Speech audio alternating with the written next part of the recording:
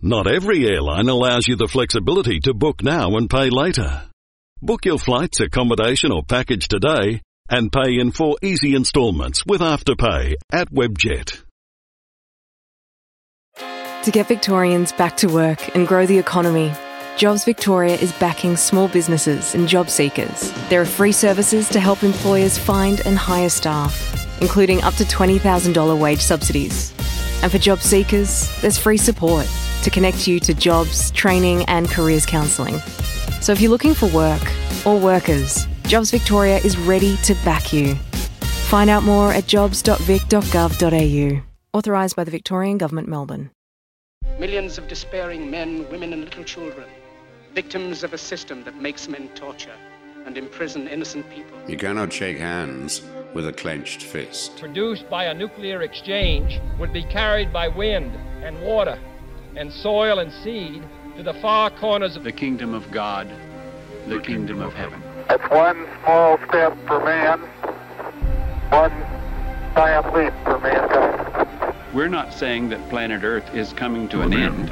We're saying that planet Earth is about to be refurbished, spaded under, and have another chance to serve as a garden for another civilization. Most of the people in here are just your reflections. They're your mistakes. 1776 will commence again if you try to take our firearms. 1 million of the planet's 8 million species are threatened. You are what you repeatedly do. Therefore, excellence ought to be a habit, not an act. Your lives and the credibility of the United Nations is at stake. Epstein didn't kill himself. The reason this is such an interesting time is not only because we're on the threshold of the end of this civilization. They're trying to take you out with bullshit. The experience of the past 2 years has proven beyond doubt that no nation can appease the Nazis.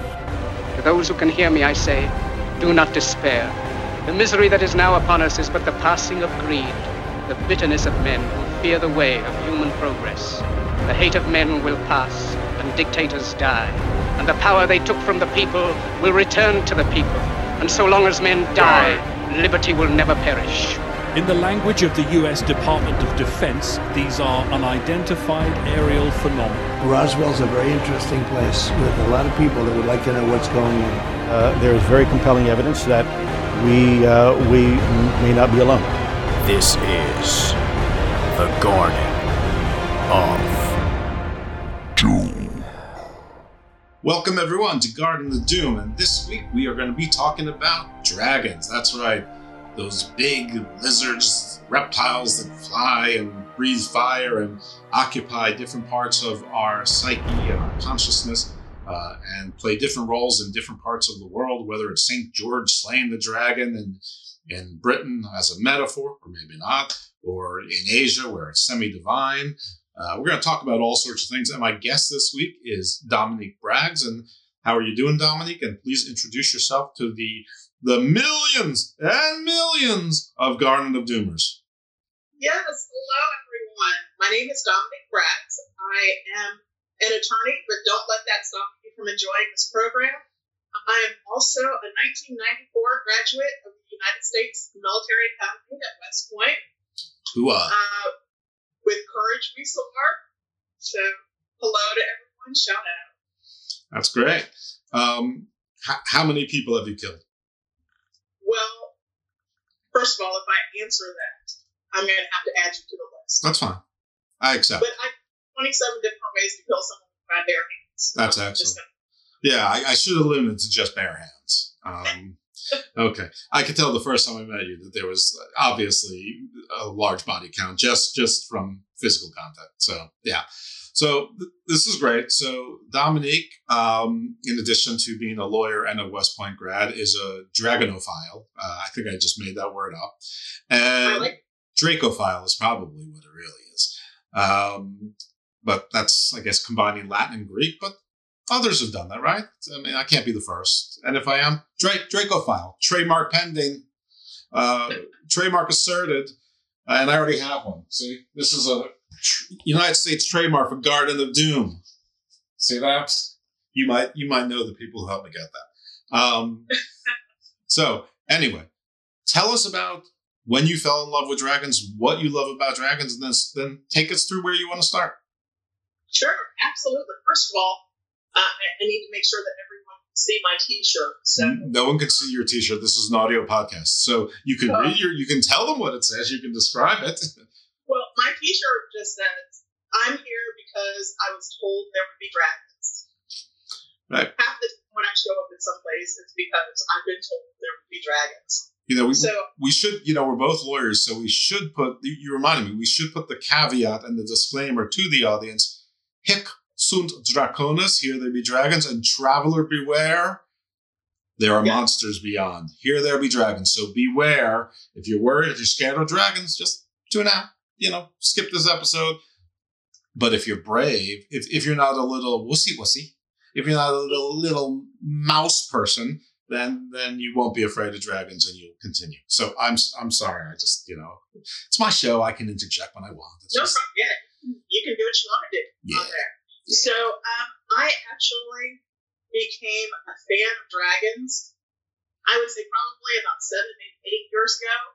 I joined a sci-fi book club in Springfield, Virginia, and unfortunately, due to the pandemic, we haven't been able to meet in person in a while, but that we would normally read one sci-fi book and one fantasy book during the month, and then meet and discuss those books. And through expanding my reading in the fantasy genre, I realized I really, really like dragons. Yep.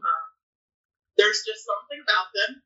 Now, granted, when our group would meet, if we were discussing a book that included a dragon in some form, literally, as soon as we would open the meeting, they would turn and look at me and say, "Okay, now what are your thoughts?"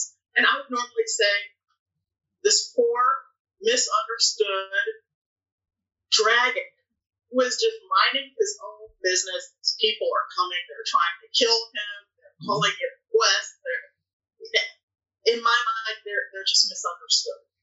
I think that you're absolutely right. I mean, first of all, dragons are millennia old. And so, yeah, they might be scary to humans and their livestock, but they were here first. They are the indigenous creatures of the earth. They are the titans of old, or one of the titans of old. And they only wake up every now and then. And so, yeah, it seems like they're trespassing upon your lifestyle. And yeah, maybe they are, but you trespass upon theirs. Probably your ancestors and their ancestors did as well. Maybe they didn't realize it. Maybe they did. But yeah, so as a child, I'm a little bit older than you, maybe a lot. I'm not sure, and I won't ask. That's very good of you to say that. I appreciate it. Well, like you said, you're a 1994 graduate of West Point, and I'm a 1990 graduate of Emory. So, I mean, I'm probably 4 years older than you. In my mind, I'm only 22. Oh. Of course, my 26-year-old daughter always asks me to stop saying that because. But I think it's parents' prerogative to always embarrass their children. Well, General Braggs, I think that's more of a her problem than a your problem. By the way, what was your final rank? I was a problem child. Let's just leave it at that. Oh, I see. So, major busted down to corporal. Got it. Okay. So maybe. not so far. Wow. Okay. It's funny because I have a episode of Garden Views with I had a guest who he's a lawyer also, and he him and a older attorney that when he was they were both younger then. Anyway, they basically wrote the book. They invented it. They actually had federal and state laws changed during the course of this epic adventure, which sort of fits into our story, about suing state sponsors of terrorism. So now all sorts of big shot firms have done it. They've done all the work. Literally, they got a senator to lead a federal law change. They got a state senator to lead a state law change in New York. They went up to the Supreme Court. Everything. Anyway, the point of this is that his story is great because he goes, yeah, so I went to college in Jacksonville and I got kicked out for drunken fighting. And then they let me back in and I got kicked out for drunken fighting. And he just tells it like that. And it's just great. I mean, it's like right then I'm just like, I love this guy. Anyway, so folks, look for that show. But on Epic Adventures, so I think when I started this little meandering, which again is my specialty, I was saying I'm a little bit older, and I'm not sure if this is my first exposure to a dragon, but it could have been, and that was Puff the Magic Dragon, which of course is really not a dragon at all. I mean, it's a sort of a guy in a suit with like a mushroom head, and it was, someone's stoner, dream. I mean, there had to have been dragons in some stories that someone read in fairy tales or something but I mean, I remember my grandparents took me to the live Puff the Magic Dragon show at the Felt Forum, which is one of the smaller theaters in the Madison Square Garden complex. Is Puff the Magic Dragon your first exposure? Or, I mean, you like me are too old for Dragon Tales to be part of your youth, but Dragon Tales was part of my kids' youth, and I pretty much can still sing the song. I won't, but I can. I had not thought about Puff in a long time until you mentioned it, but I do recall, I think there was an animated series or there was. An animated show. There was. Because I remember singing that song.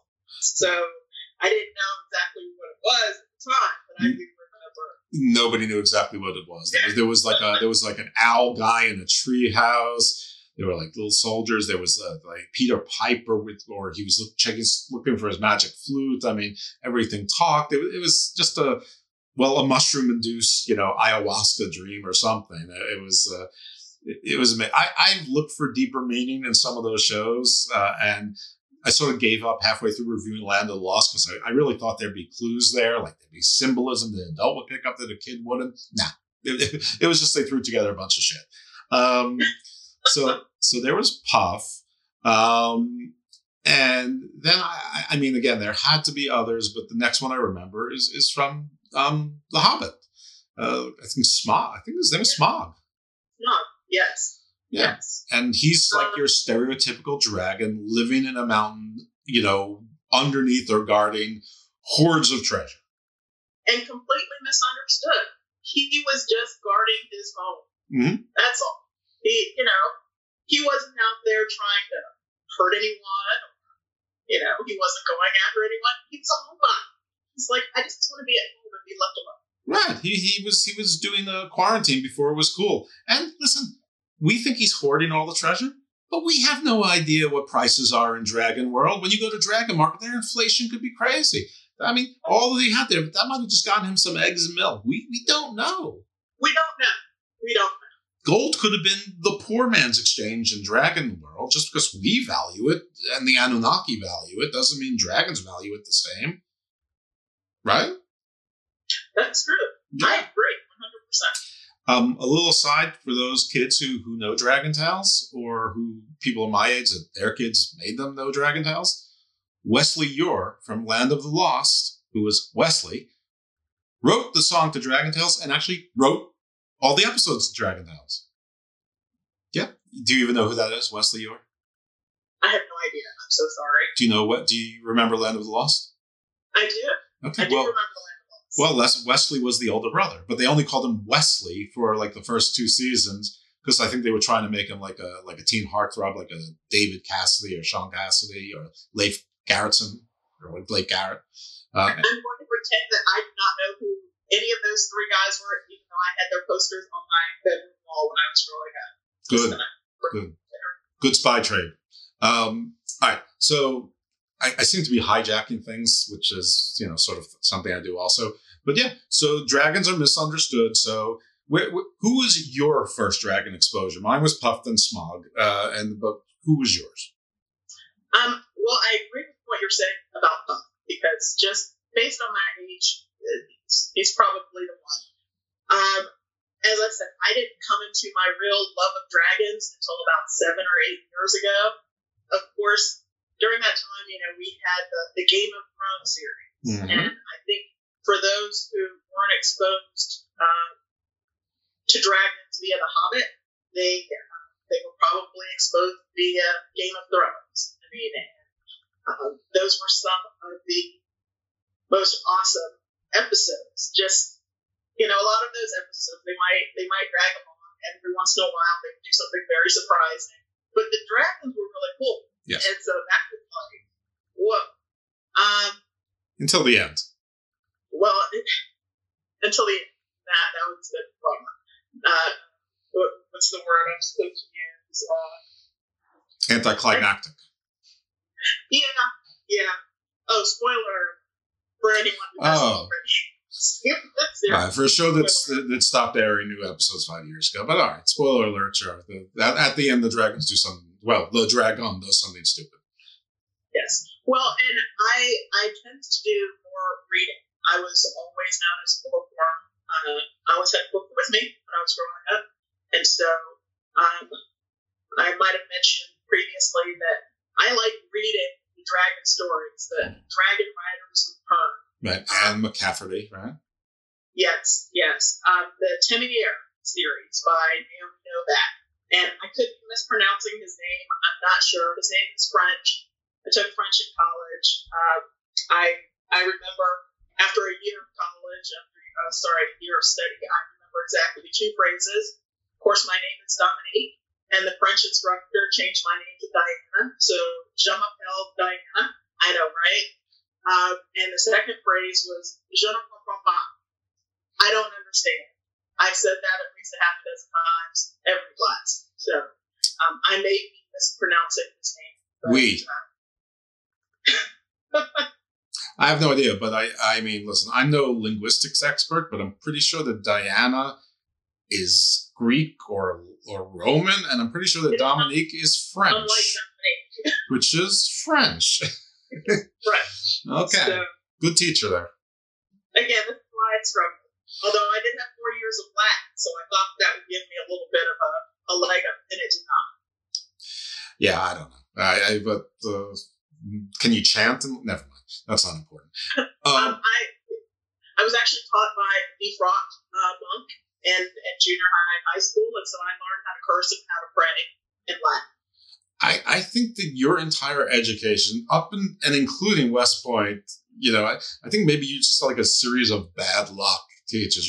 You have a French instructor who changes your name from a French name to something non-French. You have a defrocked monk teaching in some sort of religious language, basically. Yep. Go ahead. I also have to say, I have a soft spot for teachers. My mother was a teacher for 32 years. So I've met some characters, but I love them. Understood. So dragons. We have a lot of them in the fictional world, mostly fantasy. The Hobbit probably being the singular most famous, but we also have in historic parable. Maybe it's parable, maybe not. But the story of England is that St. George killed the dragon. Some people say that it's just an allegory for the dragon being paganism and St. George bringing Christianity. But no, I think that George actually killed the dragon. I mean, I think that is, how else do you explain Stonehenge and mountains? You've got a great point there. I know. Great point. I did learn that story probably back when I was in elementary school, and I recall the story. It was... Wait. Was your instructor a Scottish rebel? No. Oh, okay. No. Okay. Unfortunately not. Yeah, that would fit with the pattern, or like a member of the IRA. Okay, so how did you learn the story? Well, I learned the story that there was a village. There was they would have to make, I think, annual sacrifices or something. But there's this idea that dragons love young virgins, so they would make these sacrifices. And you had the damsels in distress, whoever it was that was taken up to the cave and chained outside, waiting for the dragon to show up. And St. George comes along on his trusty charger with his, and slays the dragon and frees the damsel that's in distress. And the villagers are so thankful that they, as you said, convert to Christianity because obviously, that was why St. George was able to slay that dragon, because he was a believer. Yes. And, it's hard to sort of separate the dragon as being, sort of serpentine plus, but all the horns, the fire, the image is not so different than a Baphomet or some of the old images of Satan or demons with reptilian wings and claws and a tail, just sort of all steroided up. So there's always those illusions. And interestingly, I never really considered dragons in that capacity, and I understand that through the ages, that was kind of how the stories developed. That was how people saw dragons. Funny enough, my grandmother used to say, "Oh, you need to stop being heathen and make sure you go to church," but she didn't foresee my love of dragons. But there was just something about they're not good-looking creatures. You can say that. In some respects, they might be. To get Victorians back to work and grow the economy, Jobs Victoria is backing small businesses and job seekers. There are free services to help employers find and hire staff, including up to $20,000 wage subsidies. And for job seekers, there's free support to connect you to jobs, training and careers counselling. So if you're looking for work or workers, Jobs Victoria is ready to back you. Find out more at jobs.vic.gov.au. Authorised by the Victorian Government, Melbourne. Majestic in some ways as far as how they're depicted, but for the most part, just the idea of there's this fire-breathing being that hoards treasures and despoils innocence. Despoils? That might maybe the first time that word made it into the Garden of Doom. Very good. You're welcome. Right. We have used defenestration before. Oh, wow. Okay. That's a nice word. And I've used evacuate properly, though. I'm not sure anyone else caught it. Okay. So to your point, there is the idea, we talk about what was in our popular culture. So growing up in the 80s and 90s, the idea of St. George slaying the dragons, the idea of the dragon Smog. And even though you don't see him, you assume that he's more of a serpentine type creature because you don't see him out of his cave flying around. Right. I might have mentioned earlier, or you might bring this up. I don't know, but I love dragons. I love everything about them. I do not like snakes or serpents, so that's just a little bit of irony there, because most of the dragon lore is based upon the idea of giant serpents or giant snakes, and we as humans tend to have this visceral reaction to the idea of the snake. That innate fear. Whether I think I read somewhere that about 39% of the population just has this irrational fear of snakes. We don't really know why. And I'm actually one of that. I'm a member of that 39% of the population. I'm not a big fan of snakes, though it was ironic being in the Army. And every time I turned around, they were throwing us outside to do some things. And especially in New York, there were quite a few snakes in the area, in the woods of New York. So I'm not a fan of snakes are in New York. I mean, they're not poisonous of big snakes. Aren't they a little more like your garter snakes and your small little snakes like that? No, around the woods that we were in, there were some copperheads in those woods. There were cottonmouth snakes in the lakes. Yeah.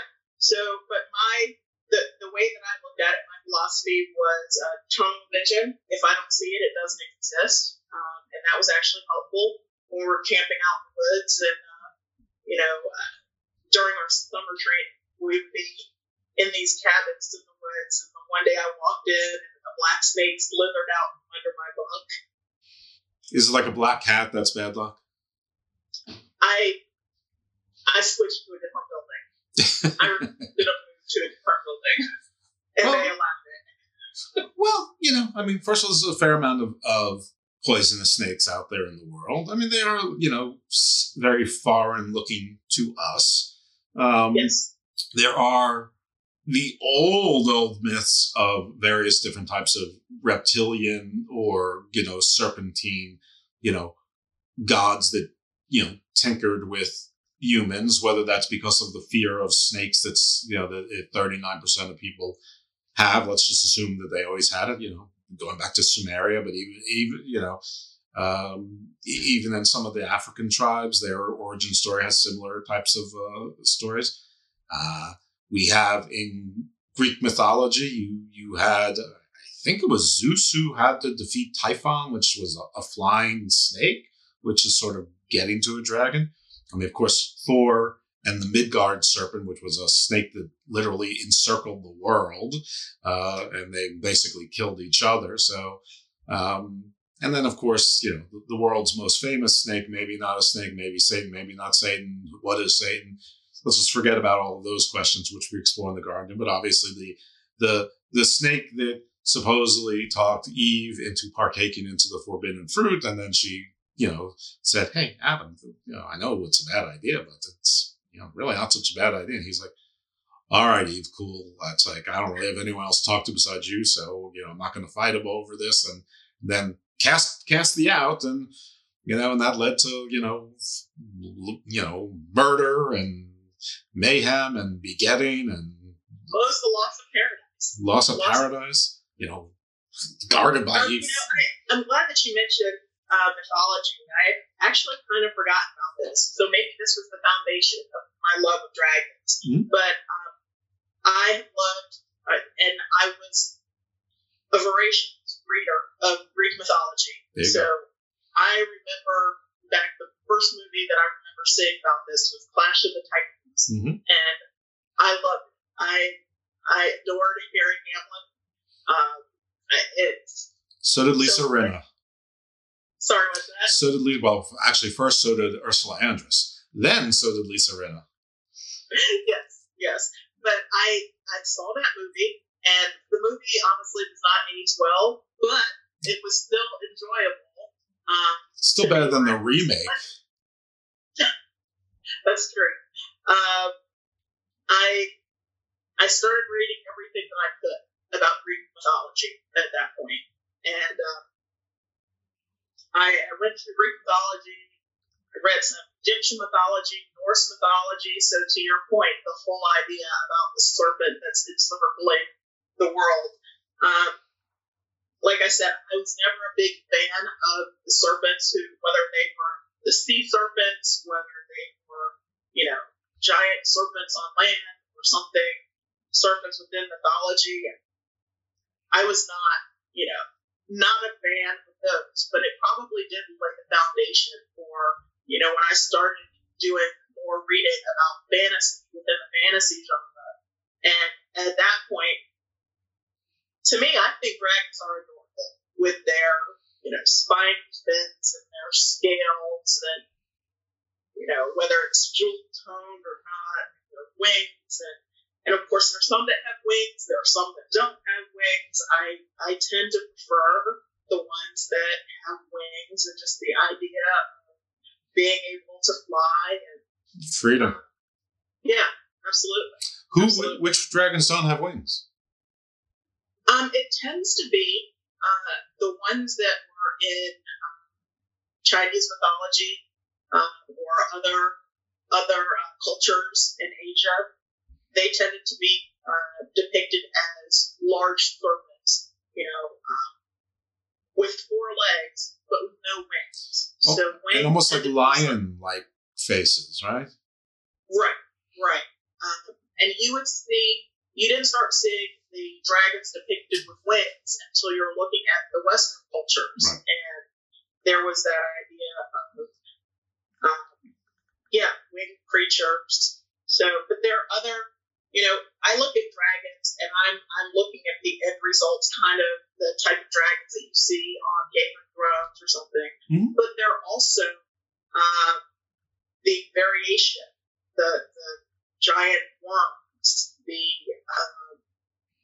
gargoyles that whole idea this was a type of dragon set in stone. Well, Gargoyle was a sea serpent that terrorized. I guess it was Paris. Absolutely.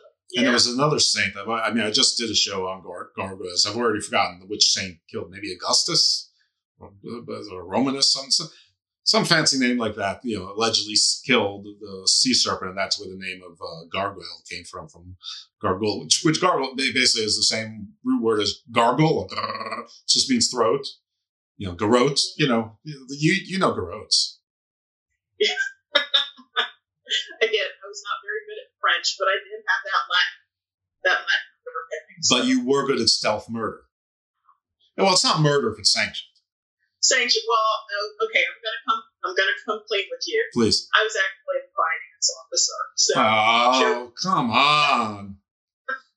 Now, granted, West Point did teach me a lot of things, but I was not an outdoors person, and so when it was time to select a branch. Most of the people you would kill would also be indoors. That is true. You're like ruining my whole narrative here. All right, off of the fact that you can't kill, great.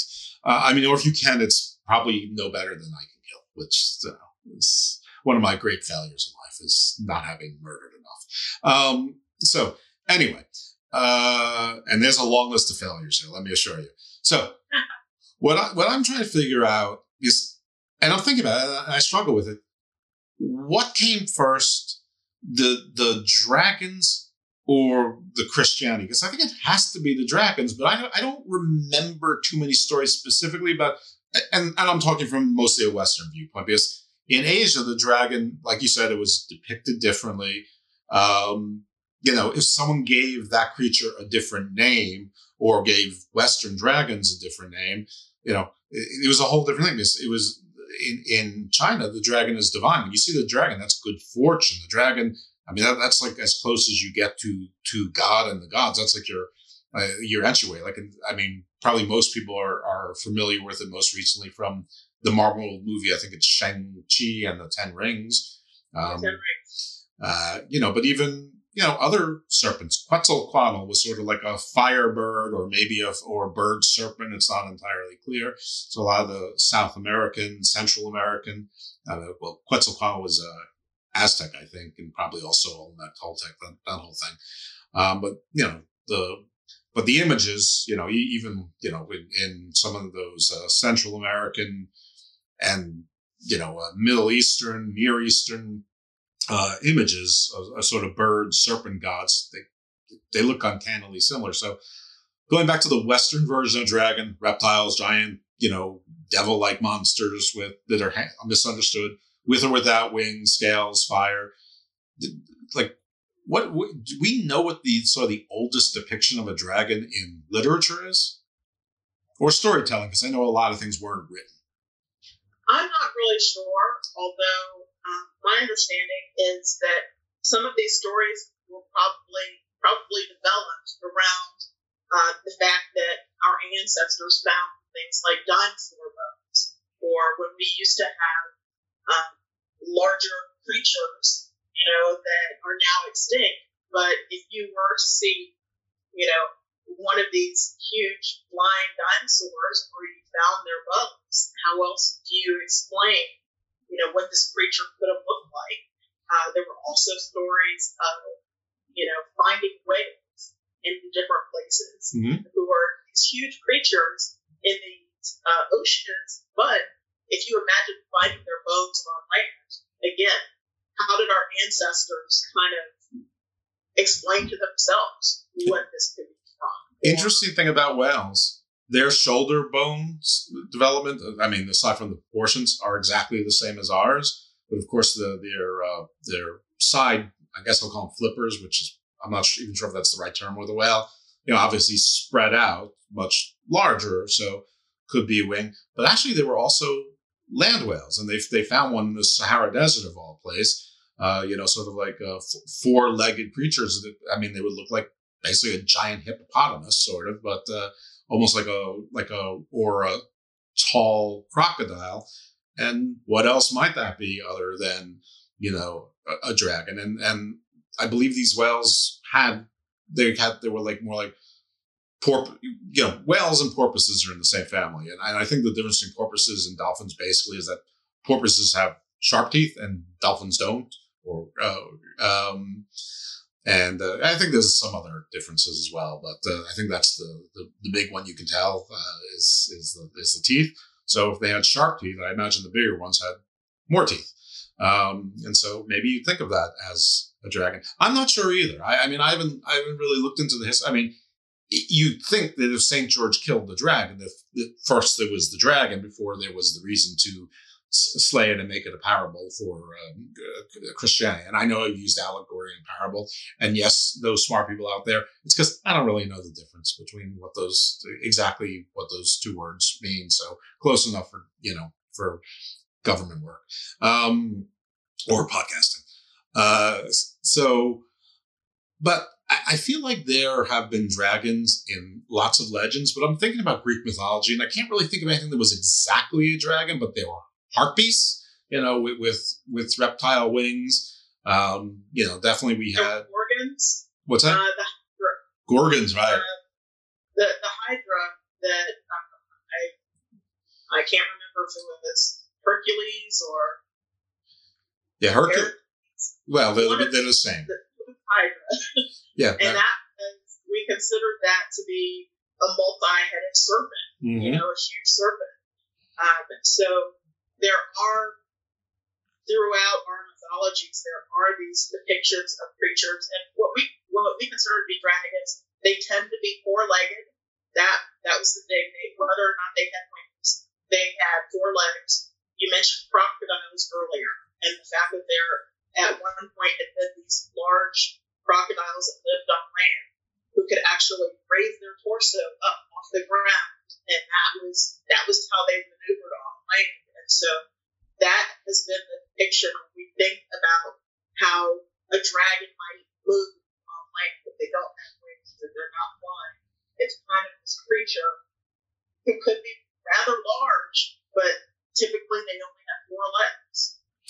Yeah, I remember in the 80s that swords and sorcery was a big thing. I think possibly because of the success of Conan the Barbarian, and there were some books, and there were always dragons in these movies. And I remember there were ones with, and by the way, they always tried to find a guy that looked enough like Harry Hamlin to pass, as the next Harry Hamlin. And then, and they would have, women in scantily clad outfits, sort of like the covers of the John Carter from Mars series, the old Edgar Rice Burroughs things, which people might be, there were references to it in the show Lovecraft Country, in that the Red Princess and a lot of that stuff was straight at John Carter from Mars. But I swear, I just can't remember where and when I saw my first historic reference to a dragon. But you're right. There's always been dragon-like creatures going back even to Sumerian or Babylon. There was Shaitan, Shaitan, which is of course the English spelling of a Sumerian or Babylonian, word, which is. I mean, I'm not even sure what the language is, but whatever is probably close to Aramaic. But something Proto-Persian, something along those lines. I'm going to have someone that's going to do a linguistics show after we do the Lilith show. Speaking of Lilith, the mother of monsters. In some stories, once she was rejected and cast out of Eden the first time because apparently she was too bossy for Adam, there are some stories that she basically turned into a gorgon or a harpy, grew wings, and flew off.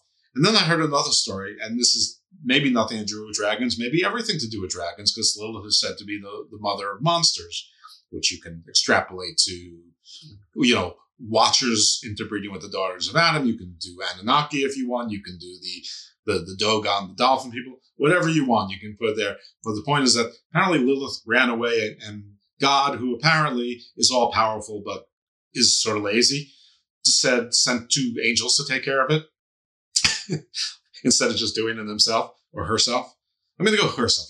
God's lazy, and it's a her. Even though I've known very few lazy women, I know lots of lazy men, starting with myself. I think I would dispute you on that fact. And just the it's not a fact. It's fiction. It's absolutely the reverse of most reality. Well, the idea that she's considered to be the mother of monsters, there you go, taking a strong woman and that's right. And I'm not thinking you yourself, but I'm just repeating the story. Literally the first time I heard of Lilith as a character in some sort of historical theological sense was when the Lilith Fair was created, I think in the 90s, which were all the female bands, and it was sort of an empowerment thing, sort of taking back Lilith. But back to our little story. So God dispatched 2 angels to go capture Lilith. And apparently they were flying around the world and they couldn't quite, catch up to her, but she could see them. And they're like, we're going to get you. And she's like, hey guys, you don't really need to get me because I promise I'll just go away and no one will ever see me again and I'll never bother anyone again. And Angel's like, I don't know. They must sound like the Lenny and Squiggy or Abbott and Costello of angels. And they're like, to get Victorians back to work and grow the economy, Jobs Victoria is backing small businesses and job seekers. There are free services to help employers find and hire staff, including up to $20,000 wage subsidies. And for job seekers, there's free support to connect you to jobs, training and careers counselling. So if you're looking for work or workers, Jobs Victoria is ready to back you. Find out more at jobs.vic.gov.au. Authorised by the Victorian Government, Melbourne.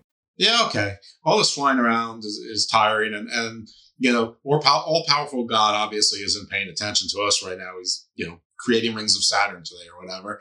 And they're like, all right, cool, peace out. And they gave up.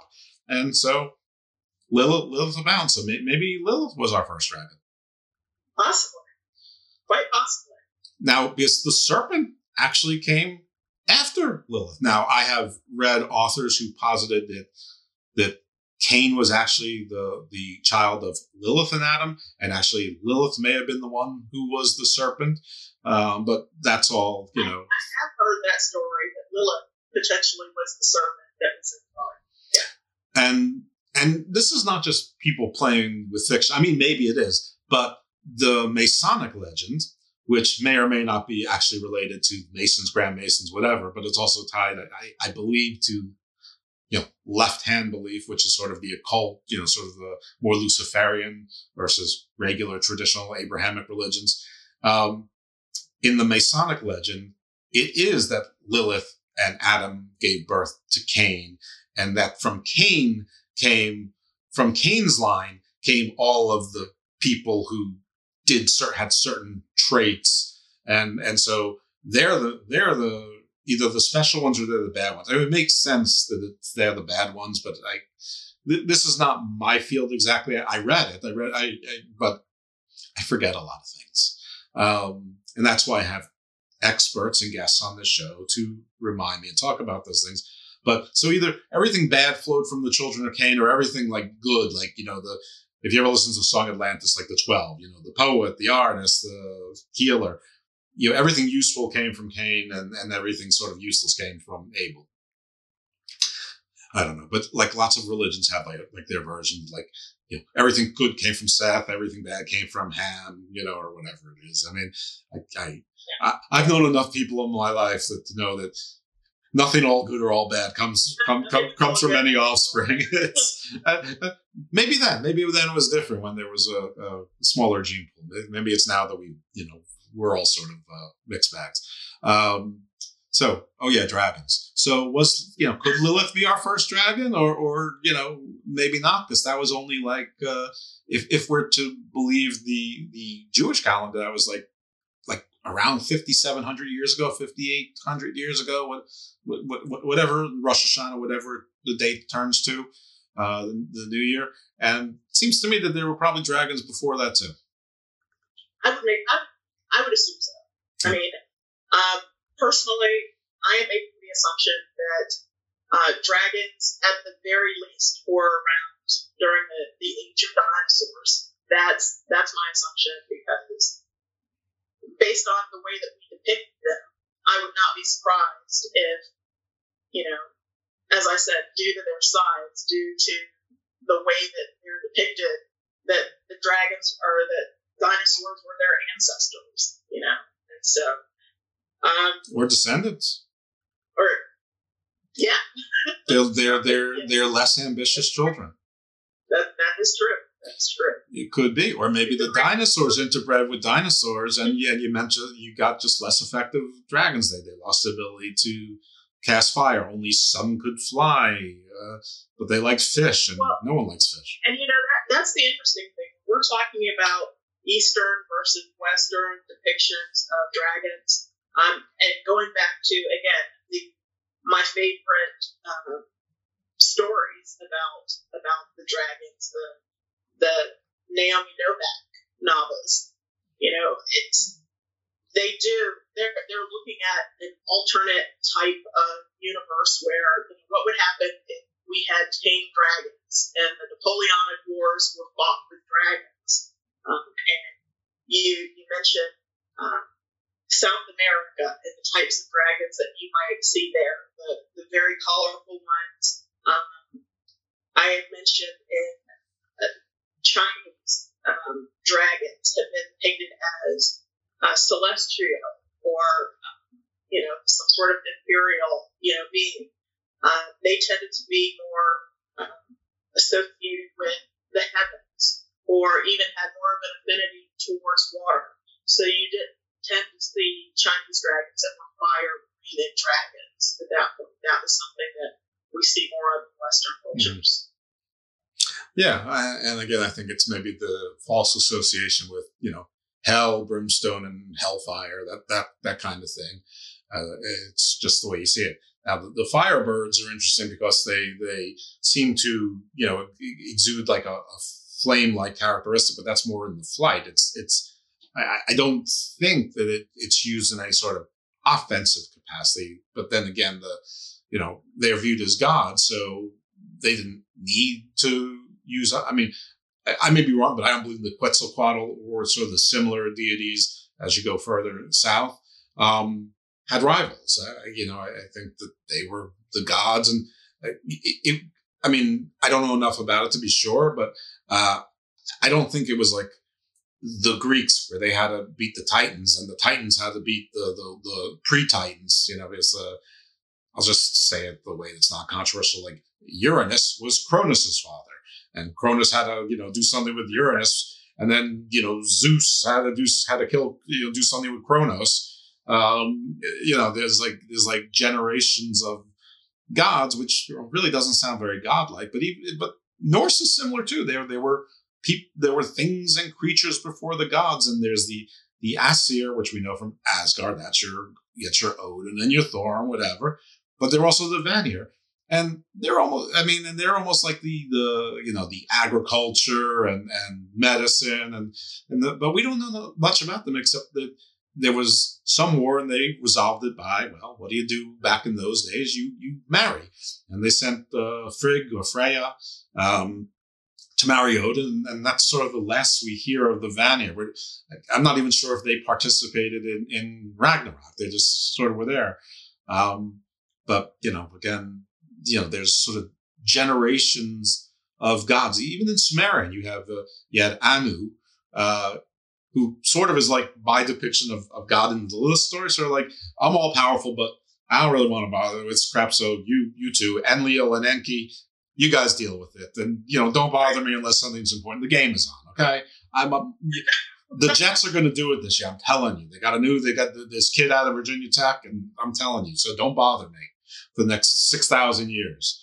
And then speaking of the game, I also need to give a shout out to Coach K. Good luck on his final season. I had an opportunity to meet him back, I think it was in 1992, and my daughter, who's also a graduate, had a chance to meet him back in, I believe it was 2018. So I know that this is his last hurrah. Congratulations to him. Well, sorry, I just throw that out there. It's all right. Well, depending on when this show airs, we will either know if he was successful or not. But he certainly has had a very successful career. Was 92? Was that the first Dream Team year? I don't remember. What I do remember is Coach came up to West Point and he brought a few of his players with him. And the player that I remember, Grant Hill. Oh. He had Grant Hill with him, and that was really the highlight of the visit. Okay, I think I can pick up the thread upon your laying down there. I think I could smell what the Rock is cooking here. Yeah, Grant Hill was one of those players who was supposed to be one of the next great players, and he just turned out to be a pretty good player. But he had a very long career. So, he did. But yes, good looking, good for commercials, good for commentary. I'm sure he's leading a very healthy, happy, successful life. So, good on you, Grant Hill. And hey, went to Duke, so I mean, Well, I went to Emory, and people would probably say that I should have turned out better. And you know what? You're all right. I should have turned out better. Well, I also have to give Grant Hill credit. I did not know him in high school, but I understand. I believe I attended Yorktown High School in Arlington, Virginia. I believe he attended South Lakes. So we did actually play basketball against them. Is it true that he hated dragons, and that's why you wouldn't give him your number? You know what? We're going to go with that. We're going to go with that. Yes. Okay. Very good. So it's funny that you brought up gargoyles because they look a little bit like one might think of a dragon or a demon, but they're something different. But I mean, I think it all flows from the same school. Something elemental, granular in our makeup, just to be afraid of sort of the reptilian. Even more so, I mean, I think they were more afraid of the reptilian than mammals. That like a bear is probably much more dangerous to us, or a tiger is. But there's not that sort of. I mean, I'm sure there's this instinctive fear, but I don't think it's quite endemic in our psyche as reptiles. Like alligator, they're just so far, and they're like reptiles and sharks sort of have those dead eyes. You can anthropomorphize mammals and think that they understand you and they're your friends. Maybe it's because there's actually a debate right now, and I don't know if it's a real debate or if it's just one of these things that happens, every so often, but whether we domesticated the wolves or the wolves sort of domesticated us by showing us that they were useful to us. Because there was a period of thousands of years, maybe more like hundreds of thousands of years, where the wolves were actually more powerful. They actually dominated us, and then it got to sort of like a stalemate when we got to like the Stone Age spear kind of situation. And maybe it was only bow and arrow where like I was there, achieved, mammalian, apex predatorship. So it might have been that they made themselves useful to us and more domesticated us, and from there came dogs. But, it's interesting that you mentioned that, because one of the things I wanted to mention earlier when we were talking about how dragons are depicted, you mentioned reptilian, and yes, that's a primary characteristic. Also, being able to fly, or the large birds of prey, looking at them in that respect. But then also the feline aspect. You mentioned the Chinese dragons that might have the head of a lion or something, and that actually, when we look at it, and the fact that that's how we, that fear that we have of predatory creatures. You have a reptile, you have a large bird of prey, you have a large cat like a lion, and we've somehow mixed them all together into this fantastical creature. They might differ just a little bit between different aspects of culture, but looking at dragons, you can see, okay, yeah, there are these feline aspects. There are these, aspects. It's a predator, and to your point, definitely an apex predator. And did we develop it because it kind of encompassed all of our fears, as far as we might not, maybe never come across a tiger in the wild or something. Funny story. I have come across a bear up in New York, and I have to give a shout out to my classmate who saved my life on a number of occasions. But he was my ranger buddy, when we were out there doing summer training. And me being a girl from Arlington, Virginia, I normally only saw bears in zoos. We saw a bear cub when we were out in the woods. And my first reaction was, oh my gosh, look at this cute bear cub. His first reaction was, stop, we have to get out of here. Right, mama's and around. I said, why? He said, because if there's a cub, mama's around here somewhere. Right. And you're like, ooh, we need the poo, honey. It was adorable. It was a little black bear. And listen, so to steal something from my hero someone that I should have been, Jonah Goldberg, bears want to rip your faces off and eat you. Yes. But this little bear was so adorable. It was a baby. So yes. Still wanted to rip your face off and eat you. Yes. Mama was very close. Yeah. Those mama bears don't let their cubs stray voluntarily.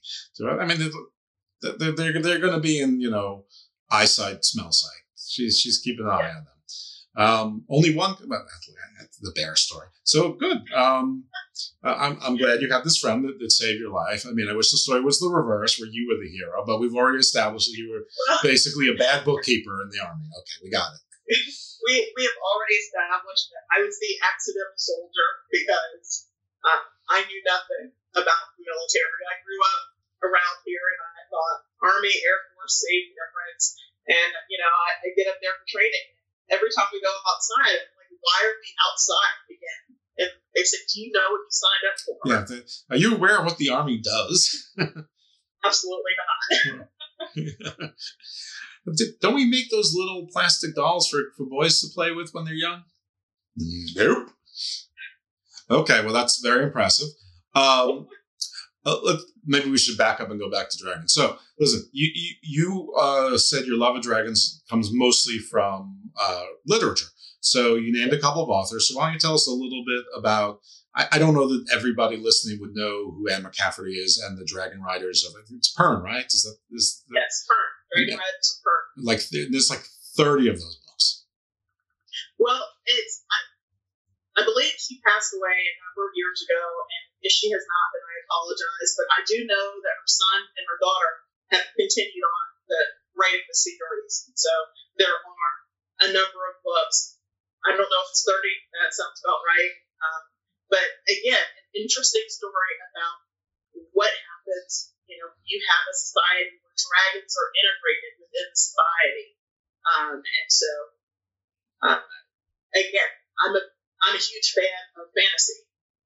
Honestly, when I read sci-fi books, I'm normally thinking about outer space or robotic, mechanical type things, and it's just I don't enjoy it as much. But when you start talking about fantasy and winged creatures and magical and fantastical, that's right up my alley.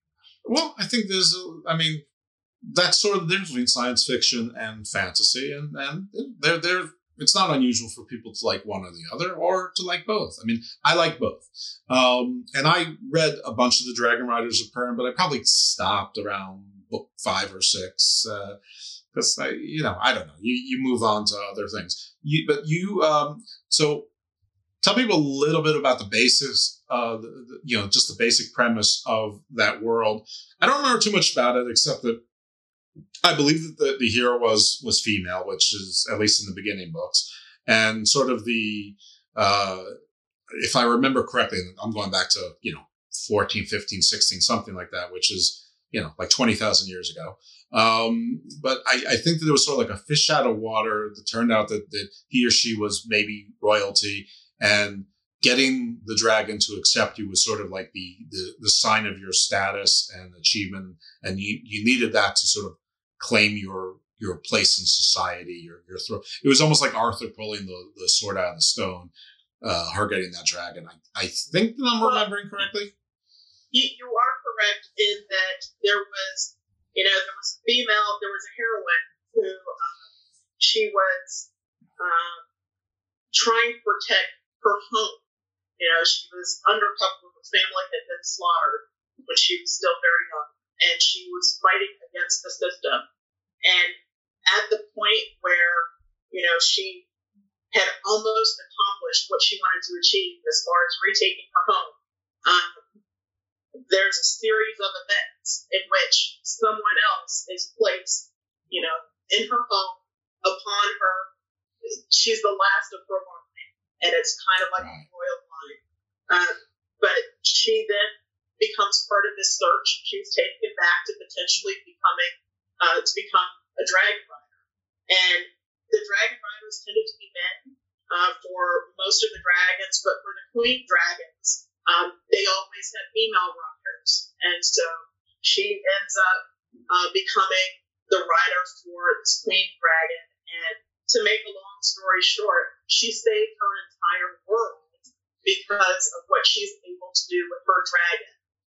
And in these stories, the dragons are actually like alien creatures. And so this entire civilization is kind of alien on those planets. They've come from somewhere else, and they've kind of developed. They've developed in conjunction with the dragons. So you have part of society, the dragon riders, they're protectors. They're the protectors of society, kind of like the military. Mm-hmm. And then you had the civilians, the folks in the guilds. So you had the artisans, the crafters, that sort of thing. You had the landowners, whose job was to protect the people in their land. But there's a little something for everyone in that series. And so it is, I find it interesting, to your point, like you said, the female protagonist, and the fact that she's the one that ends up saving their civilization. Yeah, and that's not unusual now, but it was then. I mean, I think she started writing the books probably in the 70s. And by the way, folks, for me, dropping a series probably a few books in was not unusual. I mean, I think I only read 3 of the Dune books and then said, that's enough. And absolutely with the vampire books, the Anne Rice books. I only read 2 of the Dune books. I'm sorry. Yeah, no, I got to, I think I got through 3 and I'm so like, I'm out. It's fine. And I loved Dune. It was great, but it was just like enough. And there was another series. The Anne Rice vampire books. I read like 3.5 of them. Just like, yeah, that's cool. So this is not unusual for me when if there's a series of 5 books or 6 books, I will commit to the entire series. But it's something that never ends. At some point, I just don't need any more. Well, and I'll say I'm also one of those people. I like to collect books. You might see all of the books that I have in the background, the built-in shelves. But what I find is, if I find an author that I like, then I want to pick up every book that they have in their series. And I'm also one that rereads books. I find that I'm able to find something else in the story every time. So. As far as the Timier series, I think I've read it 4 or 5 times, the entire series. What is the Timier series? Sorry, what's that? What is that series? The Naomi Novak Timier series. There are 9 novels in that series. Well, tell us about that one. I don't think that's as famous as the Anne McCaffrey ones. Tell us what's special there. Yeah, I believe that was her first set of novels, and so again, she has this idea of an alternate world in which the Napoleonic Wars are fought with the aid of dragons.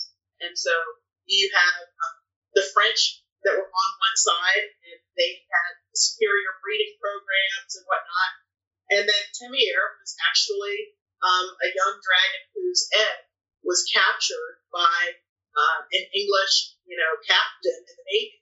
And the whole idea of what it took to become a dragon rider, how dragons imprint on, the person that they wanted to be, that they want to be their rider. And one of the things that I love about Timier is right out of the egg, and we learn this, that they learn languages while they're in the egg. People are talking to them, talking about them. But he comes out, the first thing that he says to this English captain is, why are you frowning? Why aren't you happy? And the captain's like, oh, wait a minute, this is a sentient being. I mean, I hadn't really thought of it like that, and they said when he was born, he was the size of a large dog, and then he just grew and grew, because basically he just slept and ate for the first few weeks of his life. But it's his adventures big in the British military because, they had an aviation force. They had a corps of dragons and dragon riders, and it was the whole idea of what would have happened if we had these wars that had dragons involved. And so Temier, and spoiler alert, turns out Temier is a Chinese dragon. And so he's a little bit different. Of course, this captain, this English captain, really didn't know anything about dragons because he was in the Navy. He never considered that he would have to learn anything. But you had, the French dragons and what sort of dragons there are there, the South American dragons, the Chinese dragons. And so, like I said, this is a 9-book series, and it's just his adventures going through fighting military battles and meeting other dragons and learning and growing. I just thought it was so interesting. What did Novak characterize dragons from different regions having different characteristics, whether it was abilities, powers, personality traits? Did she try to, borrow from mythology or theology? And if so, if you remember, what were sort of the different traits between the different dragons in her universe from around the world? I'm going to go with the assumption, because I don't know any better, that she probably did some research into the actual mythologies and at least had, significant portions of borrowing from, we'll just call those mythos in there. Well, as I mentioned, Temier, turns out he's a Chinese dragon. And so the first time he took to the water and he's swimming, and they're saying, oh, we didn't know dragons could swim. It turns out it's because they said, oh, well, the Chinese dragons have an affinity to water. Mm-hmm. And so that was part of it. Like a crocodile. Yeah. Then the South American dragons tended to be smaller but more colorful. It was almost like they didn't actually have feathers, but they talked about these dragons that were more bird-like in their depictions. And so those were just a couple of things that stood out to me. Did they all breathe fire? Well, they had different breeds. So some breathed fire, some shot acid. So there were the dragons that, they said they don't last very long because when they get older, they lose control of their acid ducts. And so you had the small dragons that were like carriers. They actually used dragons as messengers going back and forth. And so I would assume they'd be very poisonous, and probably the colorful ones would be very poisonous too, like in the animal kingdom. Exactly. Yeah, that was one of their defenses. Acid is actually more realistic than fire. I mean, first of all, all of our bodies create acid. So to turn, to have a gland that makes it offensive, physiologically probably is not impossible at all. I mean, we know that there's plenty of animals, including snakes, that have venom glands that go through their teeth. And that it can shoot out, it can be projected. Fire, I mean, listen, I'm sure something's possible, but it seems like that would be pretty damaging to your own interior as well. Well, the interesting thing when we were talking about the Pern series, those dragons didn't naturally breathe fire. They had to chew these rocks that would basically upset their stomachs and cause, the fire was the result of their digestive process, but it didn't come naturally to them. Yeah, well, okay. I mean, it makes a lot more sense than having the fire go up your digestive tubes. Yeah, that is something. Because that's the one thing that's really never been explained. I mean, one nice thing about the supernatural is you don't have to explain it, but when somebody bothers to take the time to do it, I definitely appreciate that, especially if it makes even some degree of sense. So while I don't like the idea as vampires as sort of, virals where their bodies adapt and do, and it's sort of like some sort of subhuman unthinking thing, I at least appreciate the effort to explain how a vampirism trait stems from a humanoid. Speaking of vampires and dragons, everyone's most famous vampire, or probably, is Dracula. And Dracula is, Dracul. Dracula, is the Vlad Tepesh, and I always pronounce it incorrectly. Forgive me. I'm not from Wallachia. And no, he wasn't from Transylvania. He was from Wallachia, which is in the brave Romani in the Carpathian Mountains. Oh God, I shouldn't do accents. But Dracul is the House of the Dragon. So is his family name, House of the Dragon. That was their banner, the dragon. So we have the dragon associated with the vampire, which isn't that far off from being associated with fallen angel, demon, devil. Well, it wasn't so much that he was associated with the vampire as that he was associated with a noble house. And so to that point, in Western cultures, there developed this point where a dragon was seen as a fierce, ferocious creature that was, again, at the apex. And so he was on coats of arms, like royal houses. He was on the standards of fighting forces. Mm-hmm. So in that respect, it was not surprising that the dragons are associated with nobility and royalty. But evil nobility and royalty. Again, misunderstood. Oh, right. I'm kidding. Vlad is not misunderstood. He was, he was. Well, maybe he was. I mean, if you're a vampire, you didn't choose to be a vampire necessarily. I mean, I know if you're familiar and you want to be a vampire, that may be different. But if you were Dracula, and in some stories, the first vampire, I don't believe that. I believe that Lilith was probably the first vampire, but or maybe Jesus. No, that's. I know. Hit by. In case the lightning bolt. Yeah, see this bald spot lightning. Lightning strikes. So yeah, I even lost my train of thought on this whole thing, but yeah. I think we're talking about Vlad and Dracul and right. If you're the first vampire, you didn't choose it. I mean, this is the way you survive. So I mean, do you blame a wolf for killing a deer? No. I mean, we're food to the vampire. It's not that it's evil or necessarily enjoy. Even if they do, I enjoy eating a good steak. It doesn't mean that I'm happy that we have to kill cows to get there, but.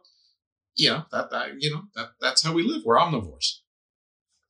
And, vegans and vegetarians out there, shut up, because the whole thing is everything is spirit and everything has life. So the chickpea and the kernel of corn and the thing of grass and the fish just has as much life spirit as the cow. Yes, okay, it's a free range cow. It's only free range cows I eat.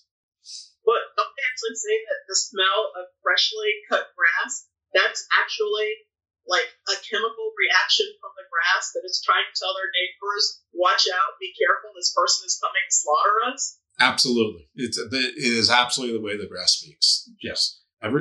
We all know, I mean, everyone knows that I'm an animist and that everything has spirit and life. So we're all horrible murderers, or this is just the way we live. And in the grand experiment of the world, we came out just a little bit too effective. But fear not, this is the Garden of Doom. We are going to put ourselves in extinction sooner rather than later.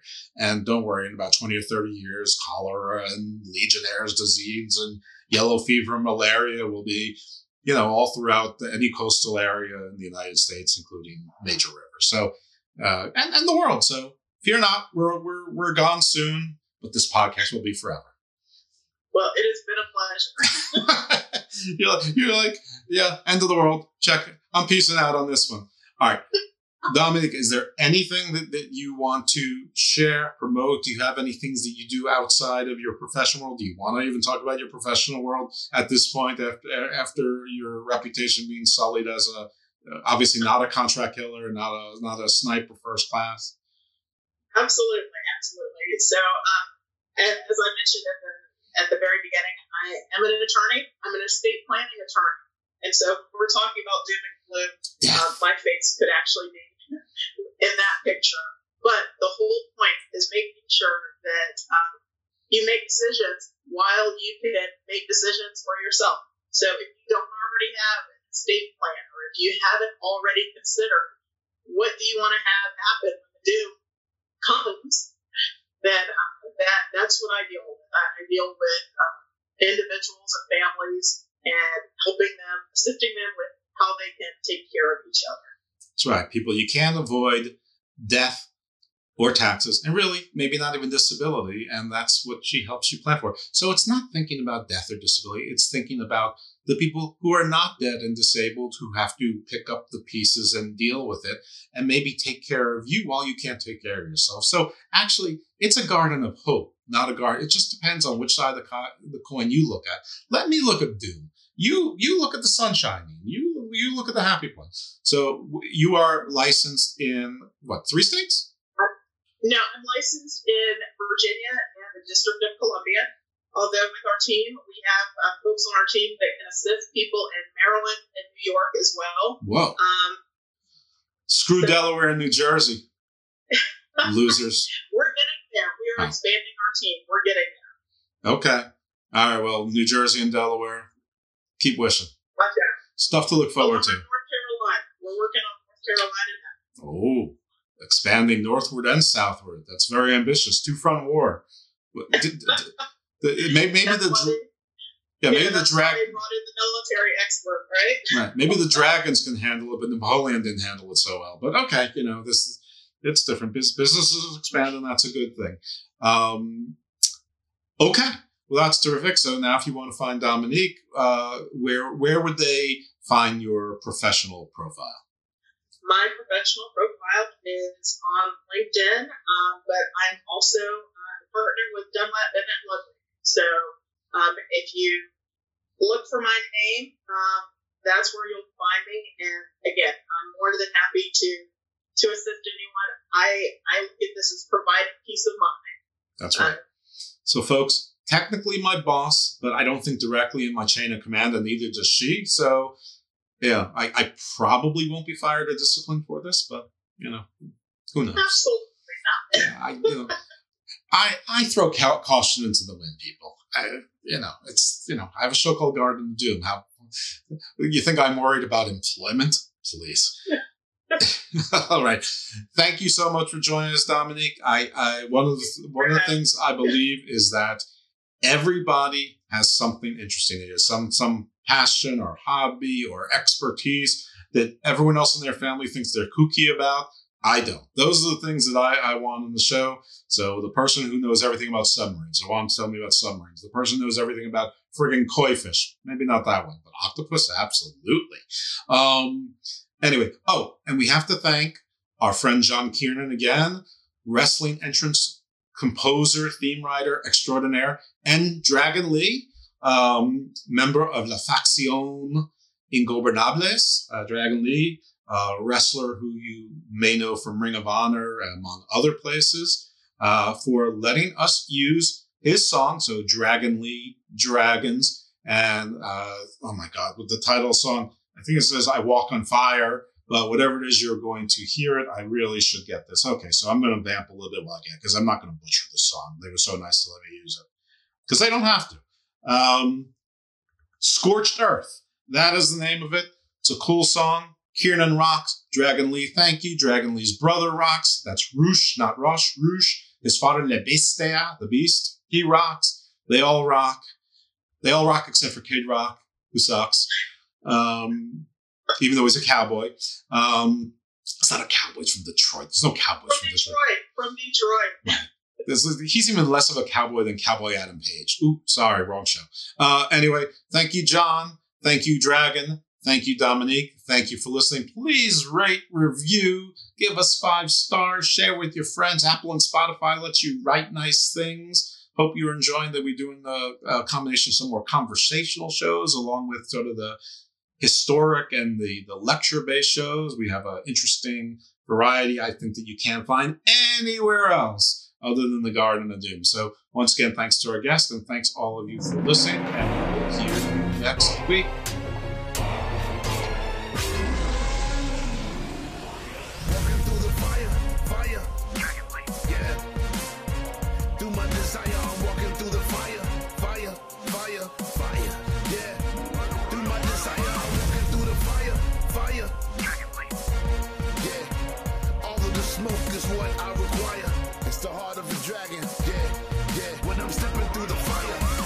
So was a youngster.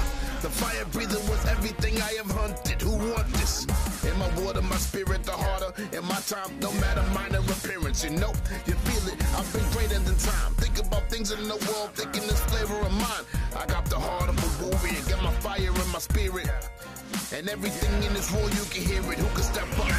Walking through the fire, fire. Yeah. Through my desire, I'm walking through the fire, fire, fire, fire. Yeah. Through my desire, I'm walking through the fire, fire. Yeah. All of the smoke is what I require. It's the heart of a dragon. Yeah, yeah. When I'm stepping through the fire, from the neck up, moving down with ability, hang down when it's lyrically, physically. I can hurt anybody in the world of the stages I've been moving this world. I've been taking these pages. This is my lifestyle. Right now, I want it all. Want the championships in my world. It's time to ball for everything that you feel. It's me. I'm the one that you see. Truly one, Dragon Lee, fire breathing. Walking through the fire, fire. Yeah. Through my desire, I'm walking through the fire, fire, fire, fire. Yeah. Through my desire, I'm walking through the fire, fire. Yeah. All of the smoke is what I require. It's the heart of a dragon. Yeah, yeah. When I'm stepping through the fire.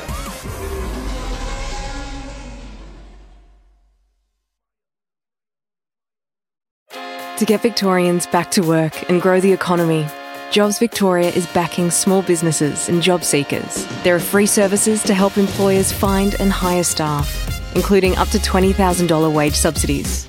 And for job seekers, there's free support to connect you to jobs, training and careers counselling. So if you're looking for work or workers, Jobs Victoria is ready to back you. Find out more at jobs.vic.gov.au. Authorised by the Victorian Government, Melbourne.